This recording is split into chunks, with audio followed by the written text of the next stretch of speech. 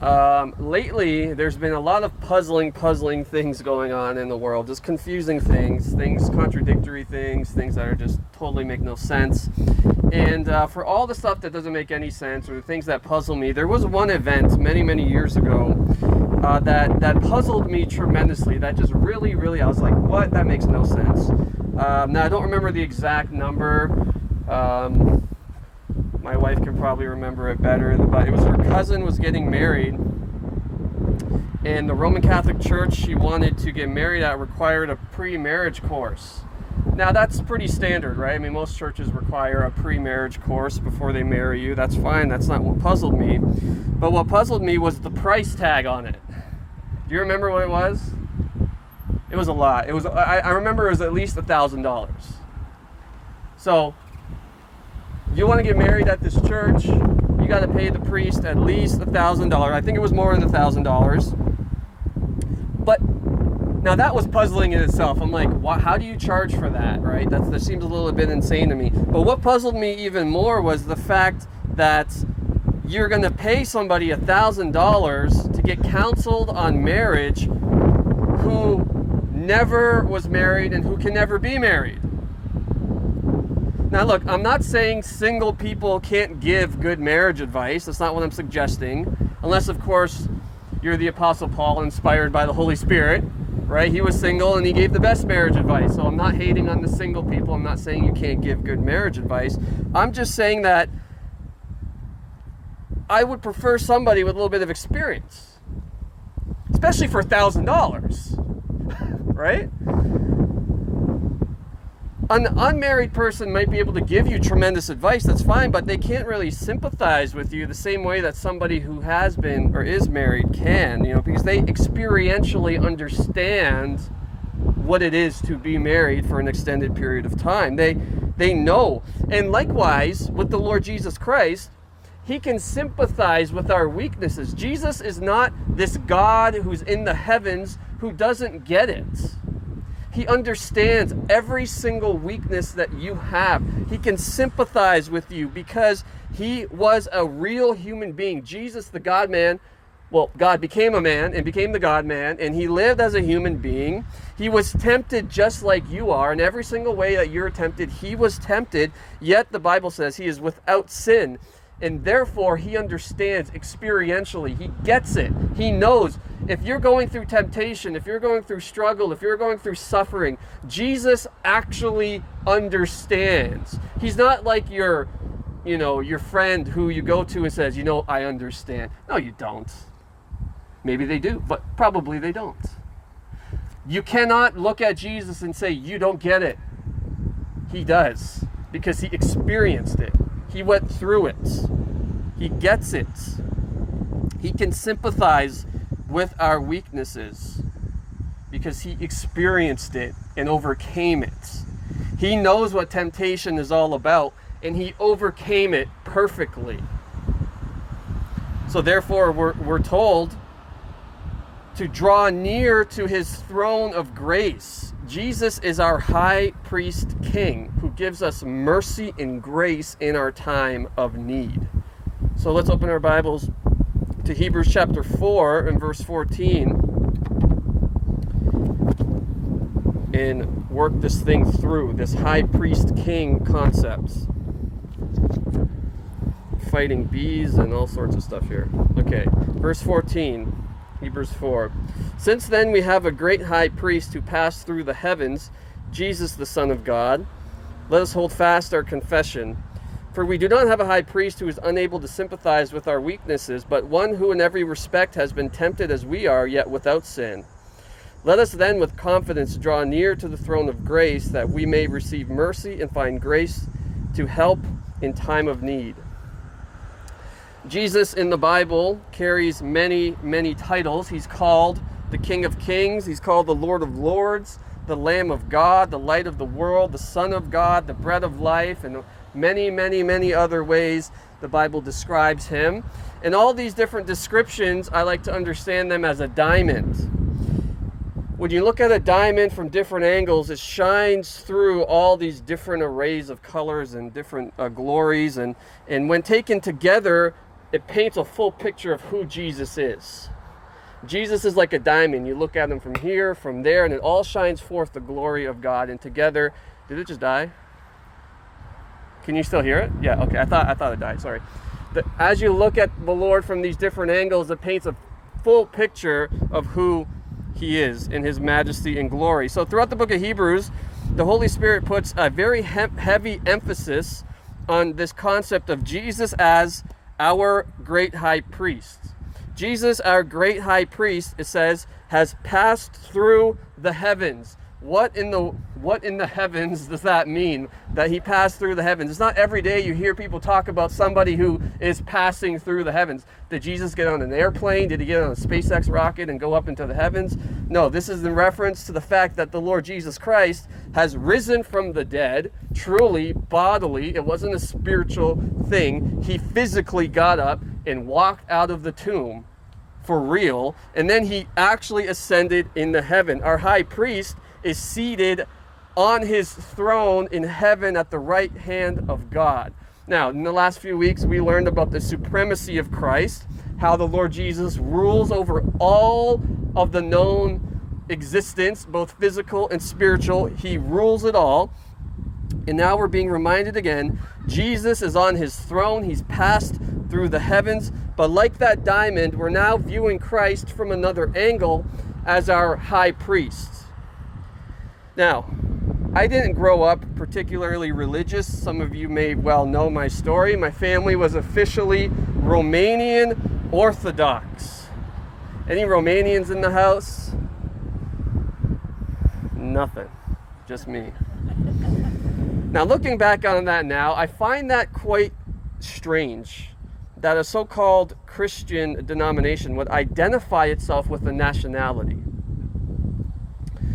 There was a certain pride that we took in being Romanian Orthodox. It was as if our Romanianness somehow sanctified the orthodoxy. There was a certain atmosphere of ethnic pride in that church, and I remember as a child, I was really intimidated by the priest. I mean, this guy was like, he scared me kind of. Now, to be fair, he was a very gentle and a nice man, and I did have interactions with him, and he was very nice. He wasn't, harsh or abrasive or anything. He was actually quite nice, but as a kid, I was scared still. I got the feeling, that this was the priest, right? My grandma spoke of him like he had all the answers. I would hear her talking to my mother or whoever, and the priest said this or that, so therefore we do this or that. It's like her argument was always, well, the priest said it. So as a kid, I go, well, the priest must know what he's talking about, because that's like the authority around here is the priest. He was treated as if he was like almost perfect, the wisest man on the planet.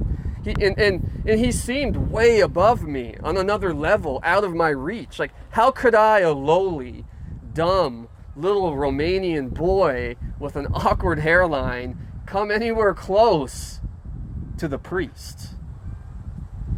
He was dressed in this, I remember the robe, it was like gold robe, and he had these golden religious vestments or whatever, and he would go around and he would swing this thing around and it would spew out smoke, and everything was made of gold, and I was broke. So this is the man, right? He's got the gold, he's got the wisdom, and I got nothing, so I got to listen to him, and he scared me. My idea of a priest was someone holy. Now, my idea of holiness was wrong too, but it was this idea of somebody holy above me, and that us little unholy worms, we can't really approach. And we were just blessed to have him come to our lowly dwellings and sprinkle some water on our walls so that we wouldn't die from the boogeyman under our beds. Now, you may think I'm exaggerating, but that's how a little boy like me saw this man. I'm not the only one who felt like this. I know others who've had similar experiences going through, experiences with priests and different, like Catholicism and Orthodoxy and stuff.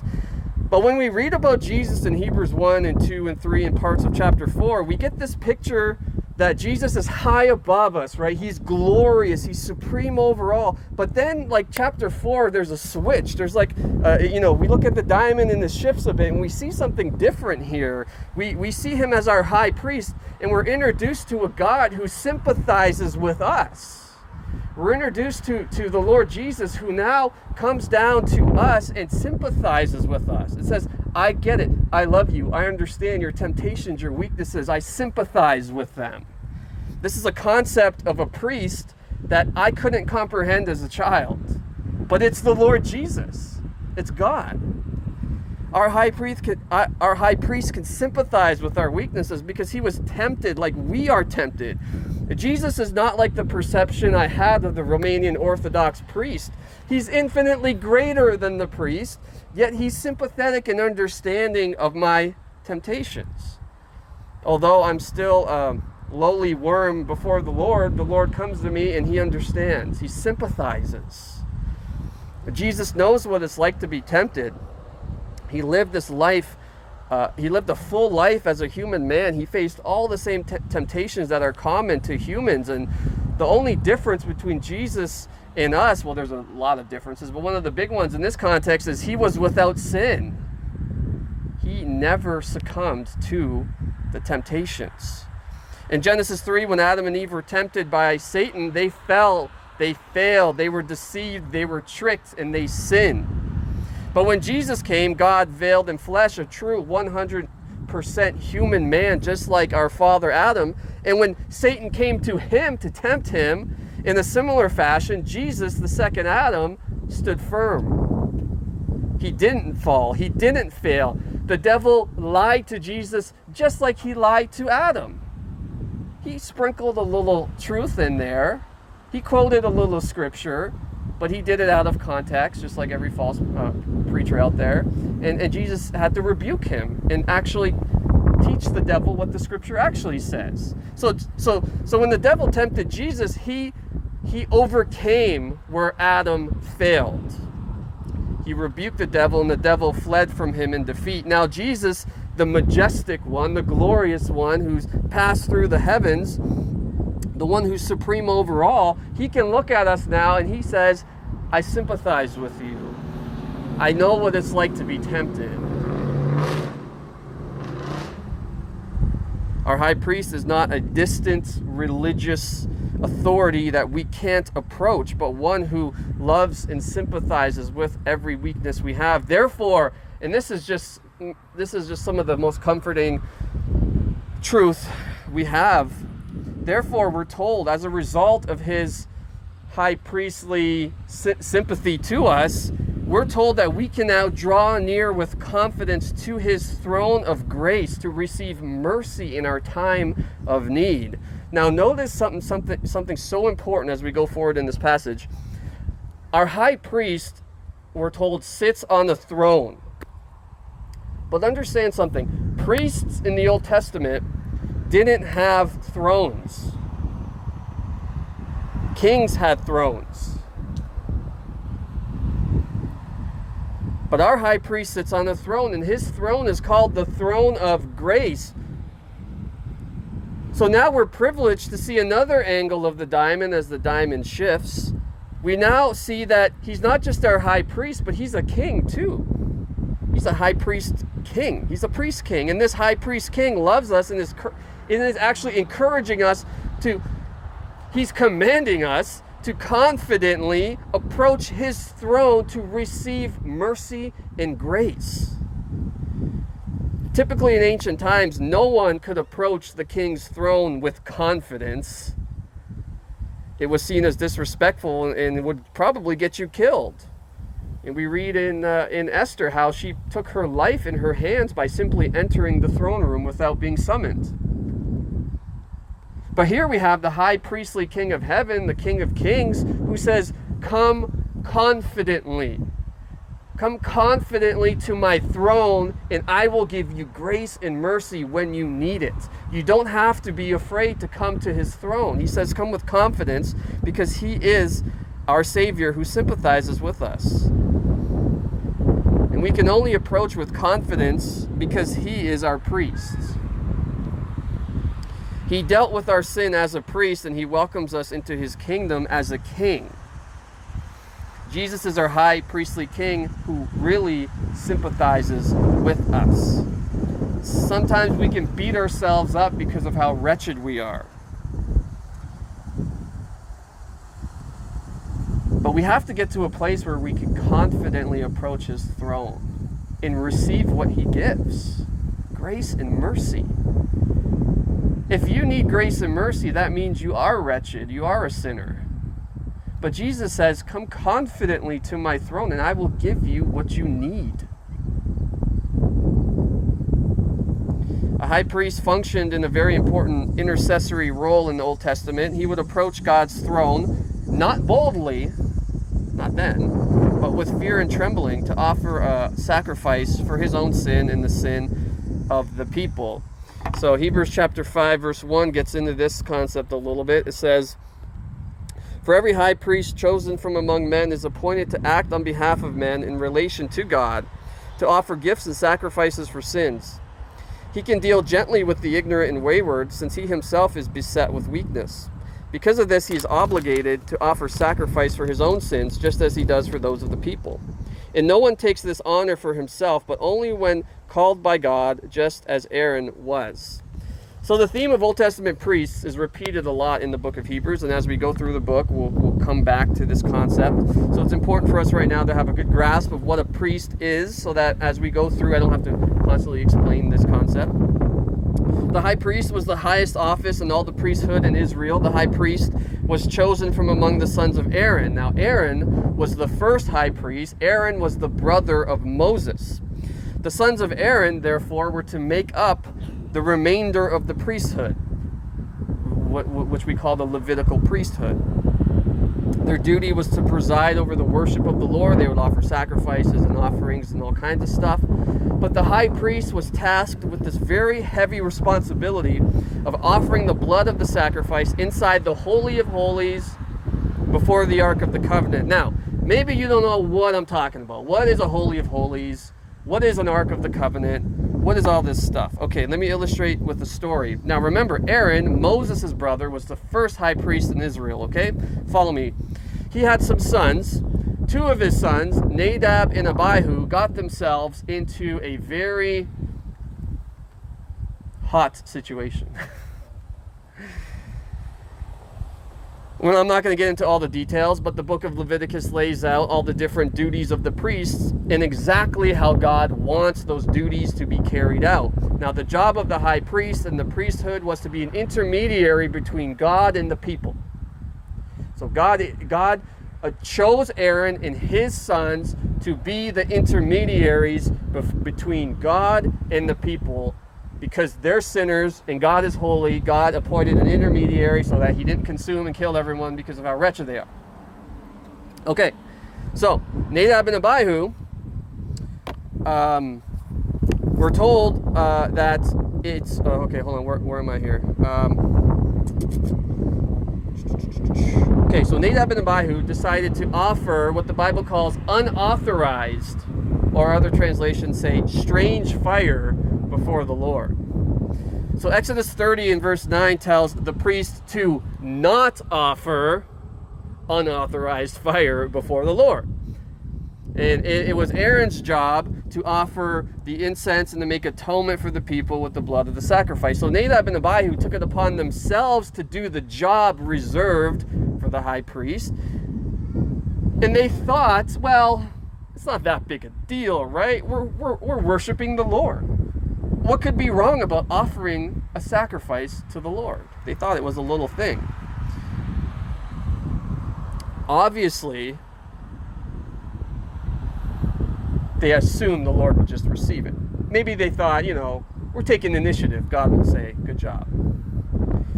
Well, here's what happened. Immediately after they breached their position, Leviticus 10 and verse 2 says this, and fire came out from before the Lord and consumed them, and they died before the Lord. God literally killed them immediately. He didn't wait. He didn't say, well, I understand how you might see that maybe I would be happy with this, and so just don't do it again. He just, boom, fire came out. killed them, consumed them. They were never seen again.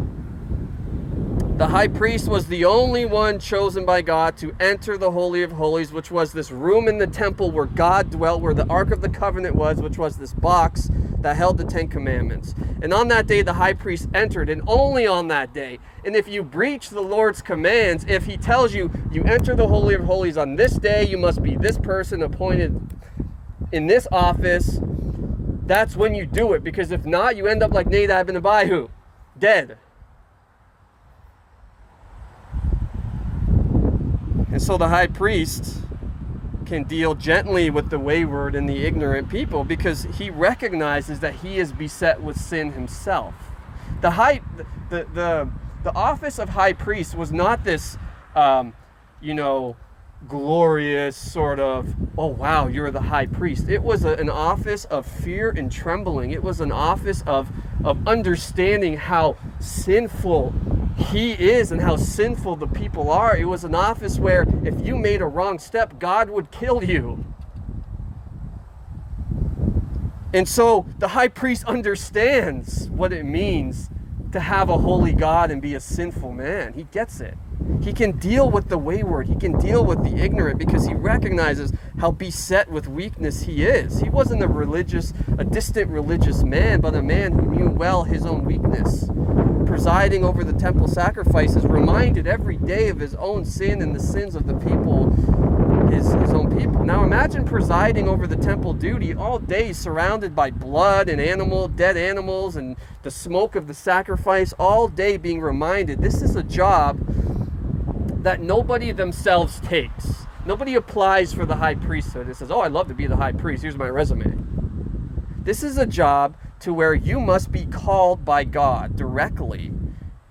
And God gave the order, a son of Aaron from the tribe of Levi.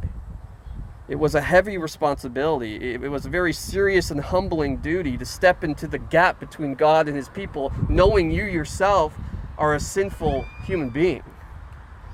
The high priest knew well the devastating effects of sin, and he was well acquainted with the holiness of God, who could not tolerate sin in his midst. He knew it well. And so the high priest would draw near once a year into the holy place, the throne of God, and he would offer the blood of the sacrifice for himself and for the nation. But he drew near to that throne with fear and with trembling. The veil that separated the temple from the Holy of Holies was a fearful and dreadful veil to pass by. You don't just peek in. It's not how it works. But Christ now is our high priest.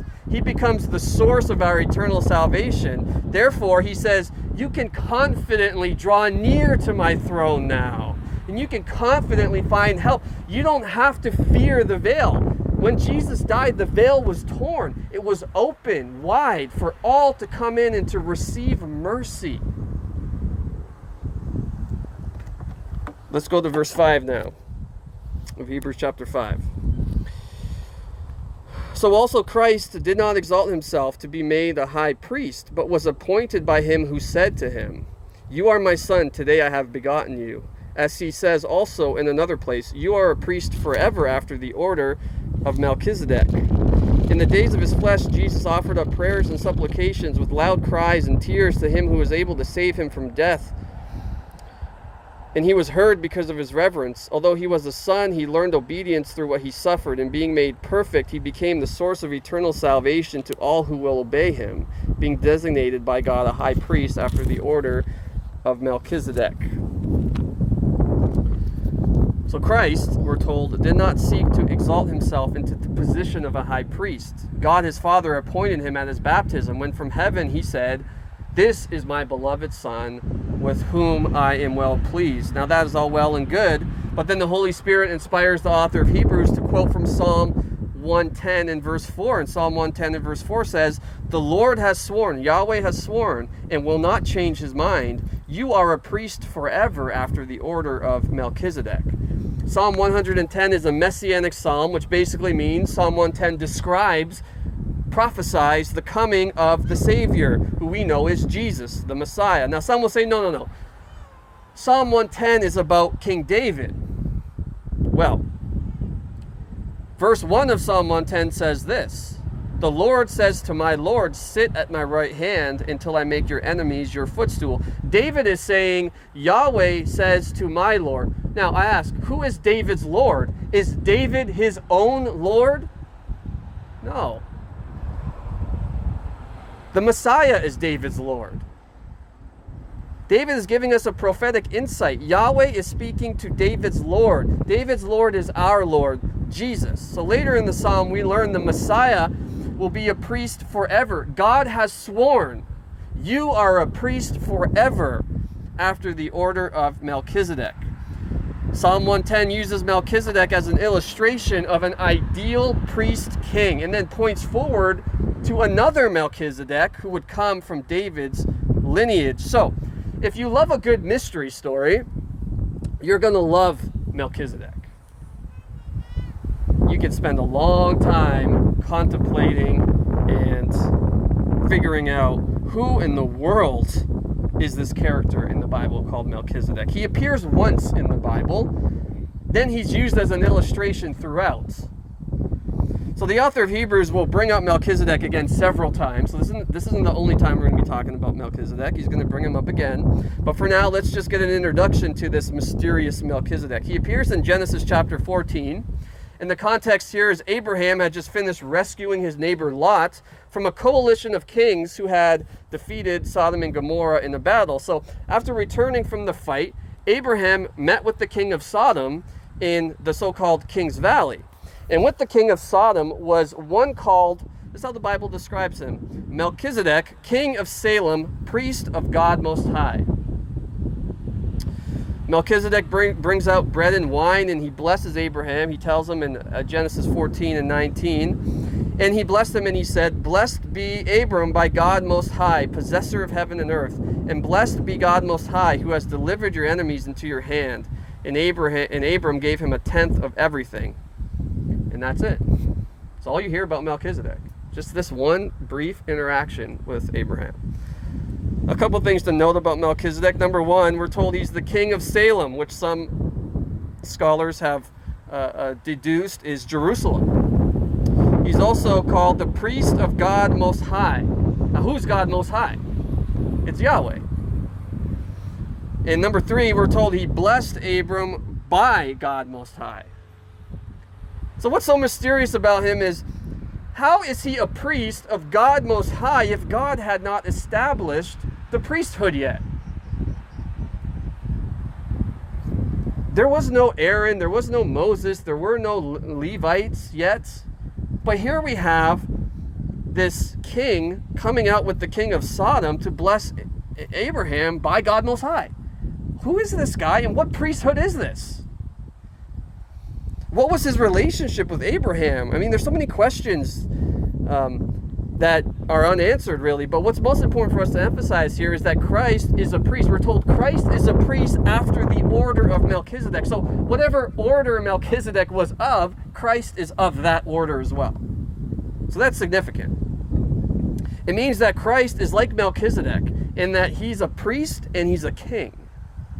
That Jesus offered up prayers and supplications to God, we're told, and he entreated God to save him from the cross. But through the suffering of the cross, Christ learned obedience, and by being made perfect through his suffering, Christ became the source of salvation for all who believe. What does it mean? It means Christ was the perfect priest and the perfect king, and as a human man, he was obedient to the point of death, and he secured our salvation on the cross in his resurrection. So I ask you, why did Melchizedek bring out bread and wine for Abraham? That's pretty specific. Bread and wine. What did that point forward to?